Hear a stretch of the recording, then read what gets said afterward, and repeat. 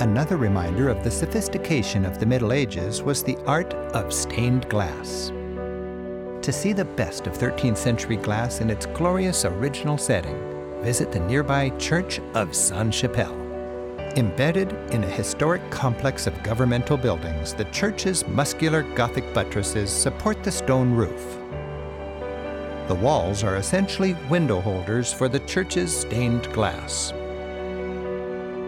Stepping inside, you're overwhelmed by the most dazzling Gothic interior anywhere. In the Bible, it's clear, light is divine. Let there be light. In a Gothic church, light pours through stained glass like God's grace shining down on earth.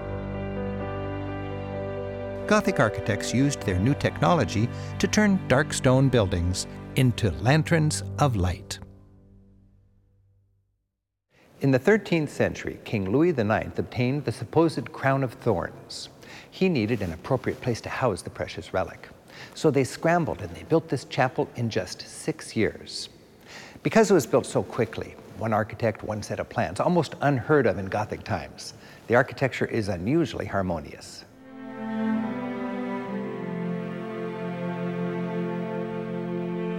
The altar was raised up high to better display the crown of thorns.